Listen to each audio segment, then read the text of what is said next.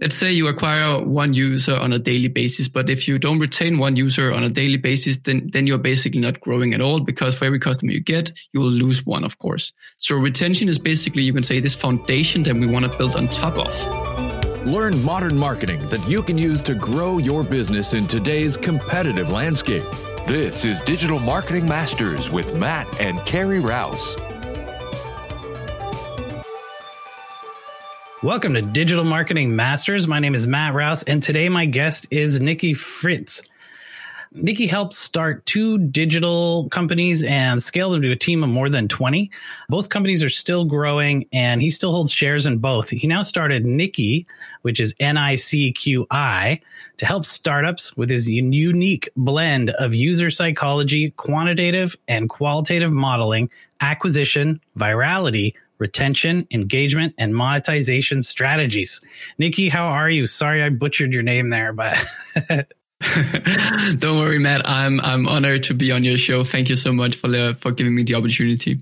Hey, it's great. And I know we talked a little bit back and forth about kind of what we were going to talk about today. And then in the end, we just kind of like mashed it all together. So the first thing that I wanted to talk to you about, I was reading your LinkedIn profile and you had a quote on there. It said, to help companies crack their growth model so they can unleash more of their full potential. Do you want to tell me a little bit more about what that means? Yeah, of course. And thank you for the introduction. I know there's a lot of buzzwords in there.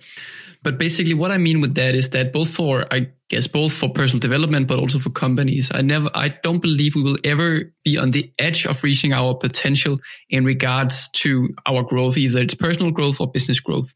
And what I mean by, you can say, cracking the growth model, or really dissecting the growth opportunities that the companies have in front of them, actually. So what we do is that we typically kind of start with dissecting what is the current way that the product or the company grows.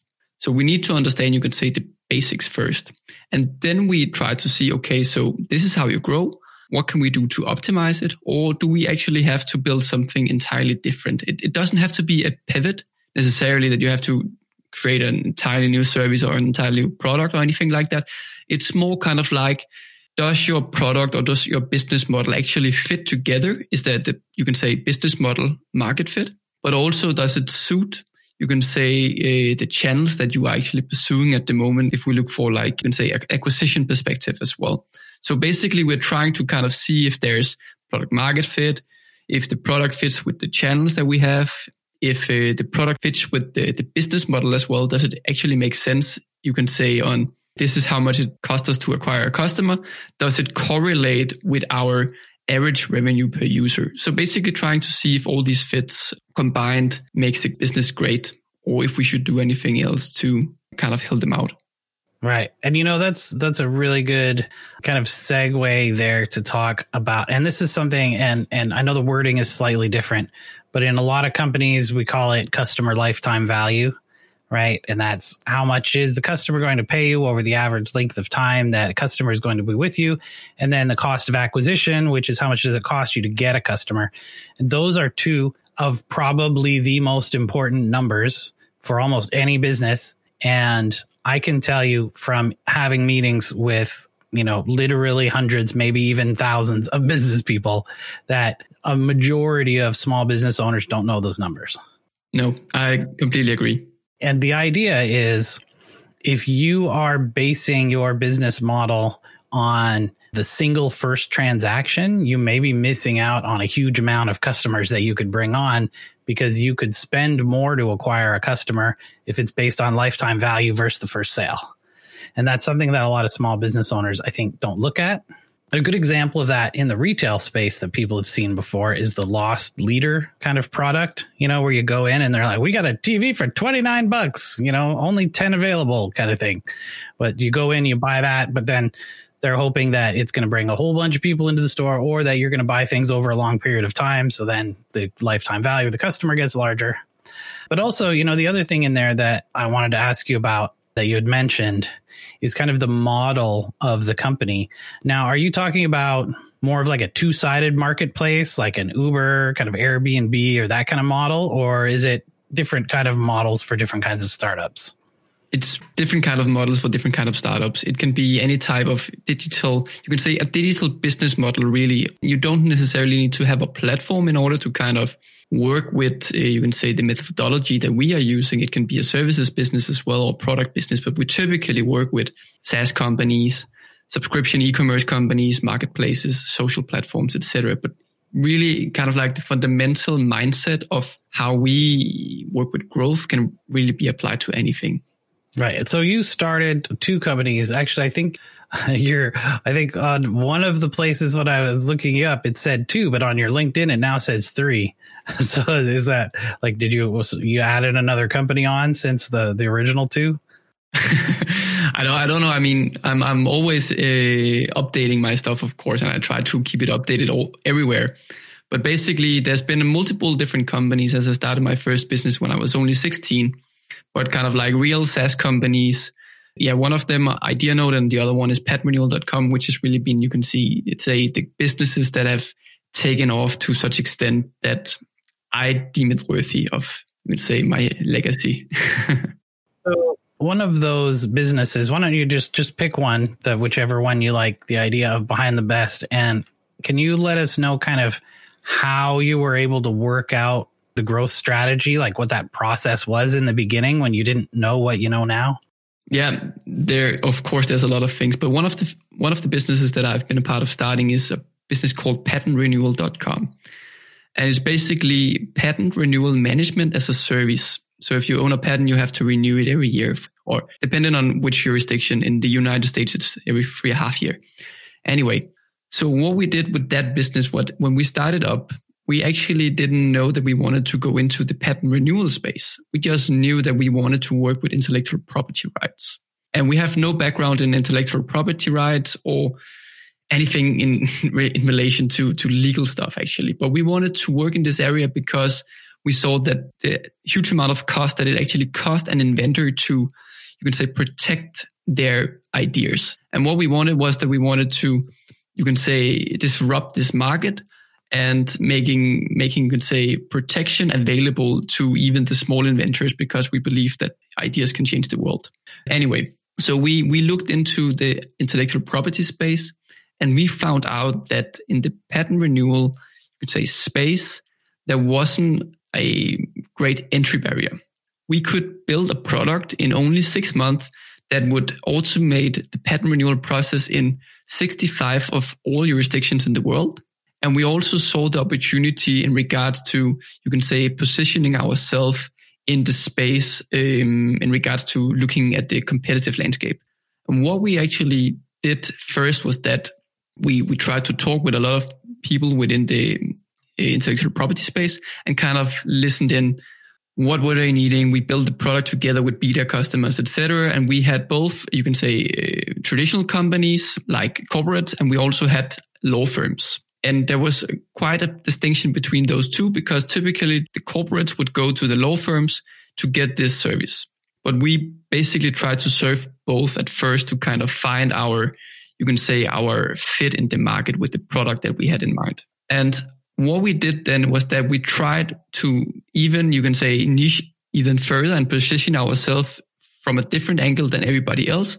And we tried to pursue, you can say, the law firms. So building a product that was servicing the law firms better than any other product on the market. And there wasn't really any alternative to our product, because almost all our competitors were focusing on, you can say, the broader market. And we were kind of niching in or focusing on this particular audience here.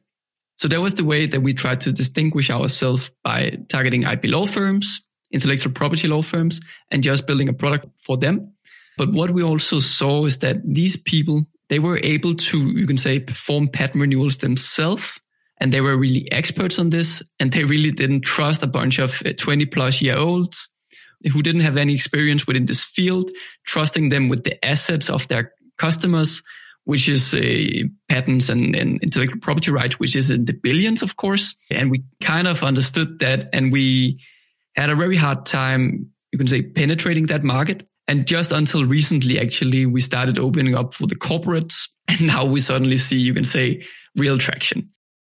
Let me ask you this. Do you think that traction came because you had done it for a while and you had some customers, so you can say, look, we have some testimonials. We can show that we are, knowledgeable and that we can do the process. Is that kind of how that went? So what we did was that we targeted IP law firms, so intellectual property law firms. So basically the ones that the corporates would go to before we came on the market. And because we had those brands and we were already trusted by IP law firms worldwide, we had a way easier time, you can say, going into the corporates and saying, hey, we already work with potentially their own service provider at the moment. Why don't you work with us? So we weren't, you can say, cannibalizing IP law firms' customer base, but we are trying to go for corporates that didn't work with IP law firms at first, of course. It was a very hard balance, actually, to kind of see. So we have our partners and we have their customers, and we don't want to, you can say, compete with our partners, of course. It's a hard balance, and you have to kind of focus on specific markets or areas where your partners are not operating. At least that was what we did in the beginning. Otherwise, we would have no partners wanting to work with us, if it makes sense. We see that in the marketing space. When we do local marketing, we'll only take a couple clients who are in the same field, because there's everything in the world of marketing at this point is pretty much an auction, right? It's, who gets the first spot of Google or who gets the Facebook ad placement or whatever it is, right? All of those are dependent on who spends more money. And so if you have two clients in the same space, in the same geographical location, you're just upping the amount that you have to pay for both of them to be in the same location. This is an interesting question. So you guys didn't know anything about patent law, basically, or if the product was going to work, you just had the idea that you knew it was expensive for people to do this thing and there was probably a cheaper, better way to do it.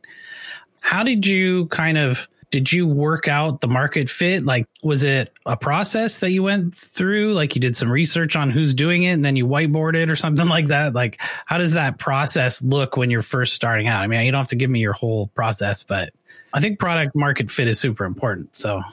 No, I completely agree. I mean, how we started this company at first was that we knew that we wanted to go into the intellectual property space. And what we basically did was that we went on LinkedIn and we typed in, patent lawyer, patent agent, IP law firms, etc.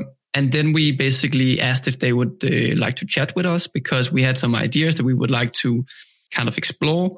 And a lot of the people that we wrote to, they actually wanted to provide us with, 15 minutes, 30 minutes meetings, and some even ate lunch with us. And basically just trying to learn everything that we could about this space. So that was how we begun.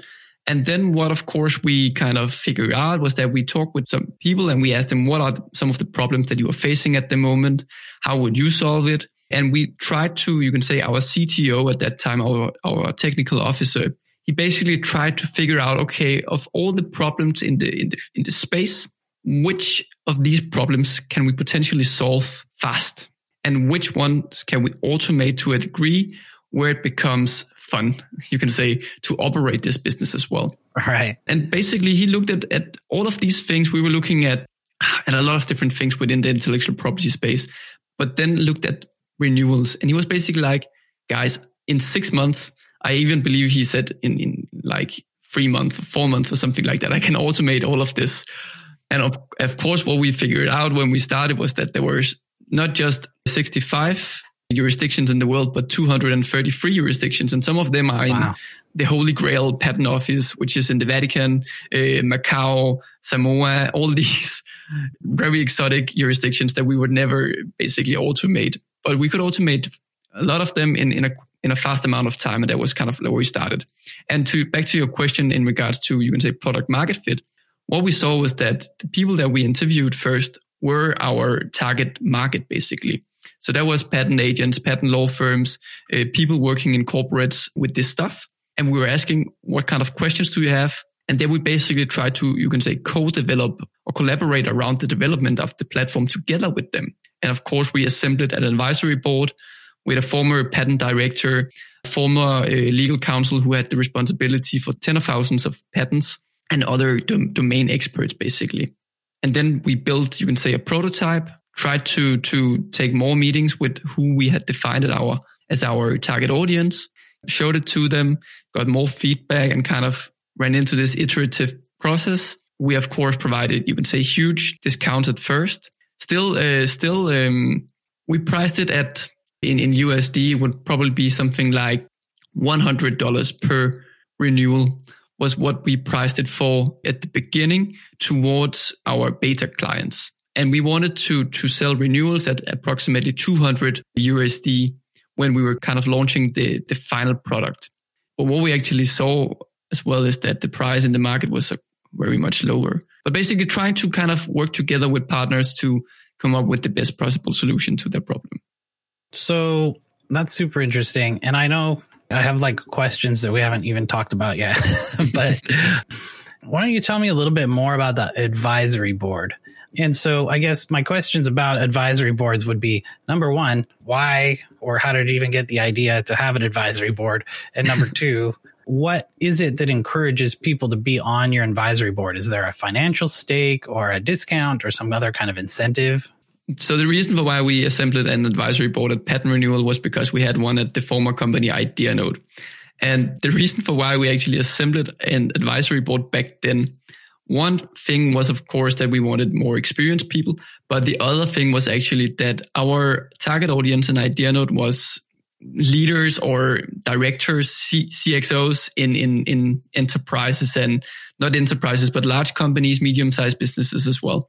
And what we tried to do was that we tried to find leaders or thought leaders within that space. And then we basically tried to have them refer us to potential clients. So we basically used the advisory board as kind of like an acquisition channel as well in the beginning. I wouldn't do that because that's the wrong incentive. And how you can say what we paid them off with was being part of a cool startup. We didn't give them anything monetary. We didn't give them gift or anything like that or shares in the company. Of course, they got like a Christmas present and we put them on our website. They could write it on their LinkedIn as well. In IdeaNote, we got a ton of press. We won a lot of prizes.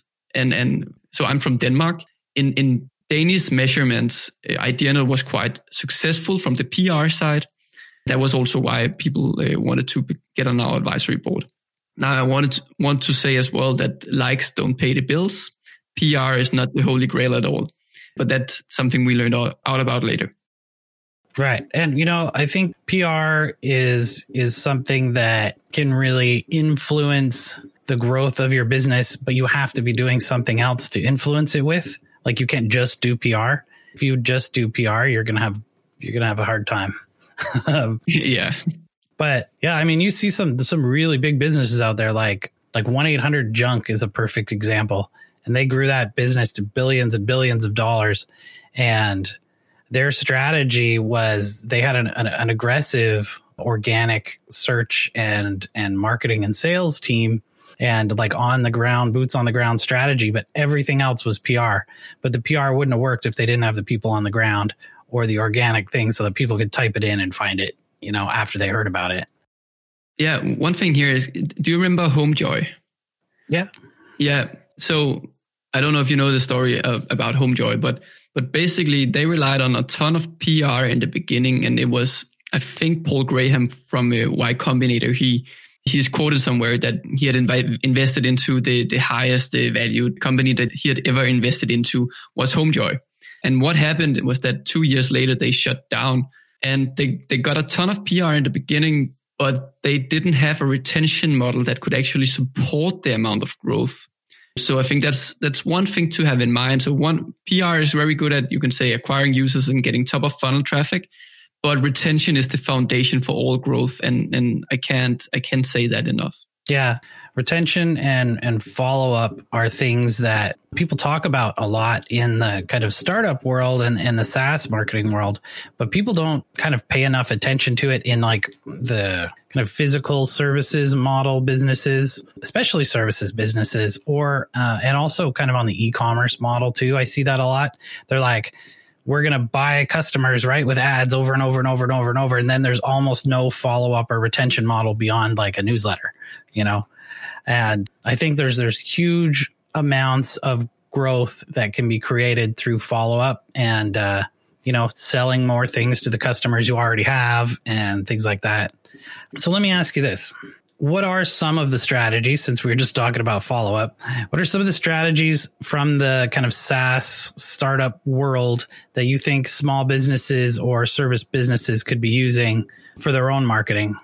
So in general, what we see is that typically what you see with traditional businesses is that they have a sales department, they have marketing department, and they have, you can say, customer success department or something like that. And what we see today is that this role, the sales role, the marketing role, and the customer success role is starting to, you can say, emerge.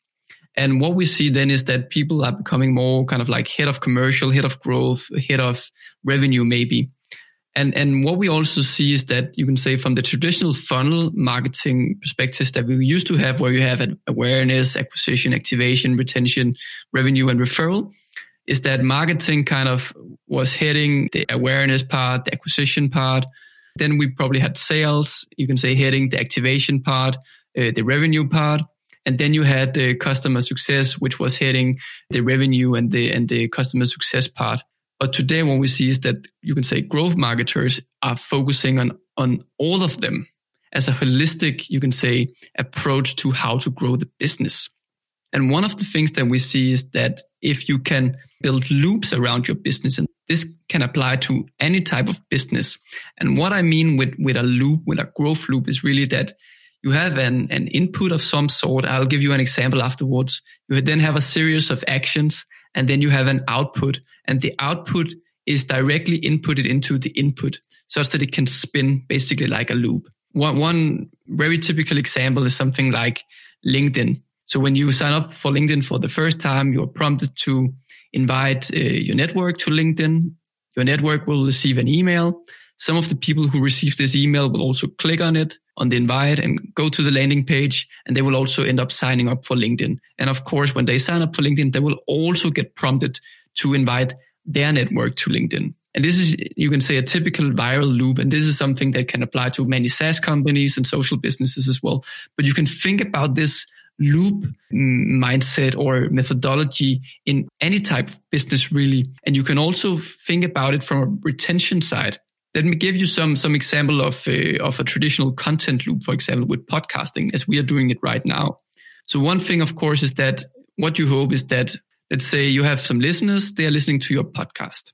And what you want to do, of course, is that you want to acquire them. But at some point, you want to monetize them at some point. So what you do, of course, is that you distribute content, you distribute episodes on your podcast with people like me. And one thing is that you hope that I would possibly share your podcast on my channel. And you can say what you want to do is that you want to feed this content loop with as much content as possible. Because for the more content you put out, the more revenue you hopefully generate as well. So let's say you post an episode, one person listens to the episode and end up buying something from you. You post another episode and then you basically make it spin. So for all the revenue that you generate, you'll use that to create more content, or you will use that to hire more people to work in your sales funnels. And that is basically how it works, if it makes sense. Right. Absolutely makes sense. Yeah. A lot of times people talk about sales funnels, but the sales funnel is kind of an older strategy at this point. And a lot of people call like that looping strategy. They call it like the sales flywheel, where the wheel is spinning and you just want to kind of keep getting more people in to make the wheel spin faster as you go. You know, kind of that snowball down the mountain effect, where the snowball gets bigger and bigger and bigger and bigger and bigger, rather than just, you know. And I think it kind of comes back to that idea that if businesses focus specifically on the customer acquisition for one single transaction and then move on to trying to get the next customer, they're missing out on all the other stuff that builds the business. And they will typically be stuck in this kind of single transaction mode, spinning their wheels forever, because they're never going to get ahead, because they're always spending time and money to try and acquire the next customer. And they don't have anything to help kind of build that business for them. So let me ask you this. Is there anything else that I have not asked you yet that you think could help out our listeners? Wow, that is a lot of things. But I guess one question that we could talk about is this retention stuff, because I honestly believe that this is one of the foundational things to grow. Because if you, let's say you acquire one user on a daily basis, but if you don't retain one user on a daily basis, then you're basically not growing at all, because for every customer you get, you will lose one, of course. So retention is basically, you can say, this foundation that we want to build on top of. So we really want, you can say, our retention curve to flatten at one point, because then we can basically try to, you can say, grow on top of that. And this is also one of the reasons that many people say that you should focus on your first 100 customers or your first 1,000 customers or what it is, to really make sure that they love the product. One thing, of course, is that they keep getting back and using the product. The other thing, of course, is that we're also deepening the engagement with these users. Just one tip here, Matt, is that how we like to think about it is that there's one, what we call an adoption phase, a habit phase, and an investment phase. And what we want our users to do is to kind of take a natural path down this, we call it a ladder of engagement, basically. So imagine the LinkedIn example again. You don't want your users, when they first sign up, you don't want them to post content. That is not the first thing that you would like users to do, because it's a hard ask if you ask your users, okay, so you sign up for LinkedIn. Now I want you to create a post on LinkedIn. That is the first thing that I want you to do. That is not the first thing that LinkedIn wants you to do, of course. They want you to first fill in your resume, add your education, your companies, etc. Because when you have inputted that, they can refer or they can show you people who you might know, people from the company that you have inputted. So if you work at Dropbox, they will show you people from Dropbox. If you attended, I don't know, Harvard, then they would recommend alumni from Harvard as well that you would possibly know. And then what they want to do next is that they want you to build this network. So they basically use, you can say, the adoption phase to kind of get people as fast as possible through to the habit phase, which is building network and then posting content. So they want you to post content when you have seen the benefits of building a network. And of course, the benefits of building a network on LinkedIn is that now you know whenever someone in your network changed jobs, what's going on in their life, what matters to them right now, and kind of, you can say, all of this network approach. And then at a later step, they want you to provide content yourself to your network. And then, of course, later they want you to use the enterprise products, sales navigator, recruitment products, do publishing, go live, etc. That's absolutely true. And that's a really good example. And you know what's one thing that's interesting about LinkedIn, and this is not necessarily related to how they market the product, but I've been telling people for, I don't even know, like almost 2 years now, as long as the podcast has been on, I'm like, go use LinkedIn because it's just exploding right now, right? And it still is. I'm surprised at how much growth it still has. I mean, I thought it was going to kind of peter out a little bit after the first, 6 months or so that Microsoft took it over, but they've done a really good job with it. So when you get a follower on like Facebook, Instagram, pretty much any other social platform, right? Then they follow you. You have to follow them back if you want to see their stuff. And then only a percentage of the people that you're following see your stuff. But on LinkedIn, when you make a connection, it's a two-way street. You don't have to follow them and have them follow you. There's only one connection. So when you make the connection, they immediately start seeing the things that you post. Exactly. As long as they're on during the lifetime of your post, but that's a whole nother podcast. But yeah, so LinkedIn is a great way to get on board and make those network connections. And then you can use that for your network. Like you said, when somebody changes jobs, maybe you can poach some employees if they're switching jobs, right? Or, there's all kinds of things you can do when you find out about stuff on LinkedIn from people. It's a great platform right now. So one other question that we kind of breezed over quickly was if somebody's building a SaaS product or, kind of a digital startup, do you like the idea of building out of the gate and saying, look, we're going to build this so that we can sell it or get an exit or so we can IPO this business? Or should they be like, we want to build a profitable business and then we're going to worry about exit strategies after? Of course, this is a very, you could say, subjective question. Yeah. And of course, subjective answer. If you are in your early 20s, like I am, or maybe even in your early 30s, I believe kind of like having an exit strategy in mind from the start is a good thing, because you will get a lot of experience quickly when you have this kind of mindset, because you can say, grow it at all cost.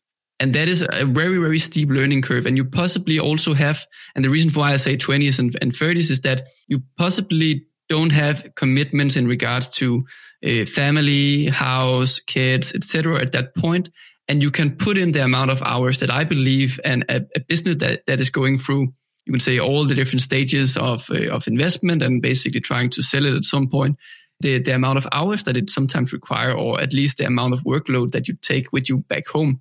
I believe if you want to have a business for a longer period and you want to bootstrap it, and you maybe want to, you can say, pay out dividends at some point, I believe that's a great way to go as well. But I definitely believe that you will learn faster if you can say pursue the other path. Not that there's a path that's better for other people. Learn growth strategies faster if you're trying to grow it exponentially for an exit versus trying to grow it for revenue over time. I don't think that, there is some, obviously there's more people in their 20s who don't have a family than there are in their 40s, but I don't think it's an age kind of related thing, of course, but we don't want anybody flying the ageist banner at us later. No.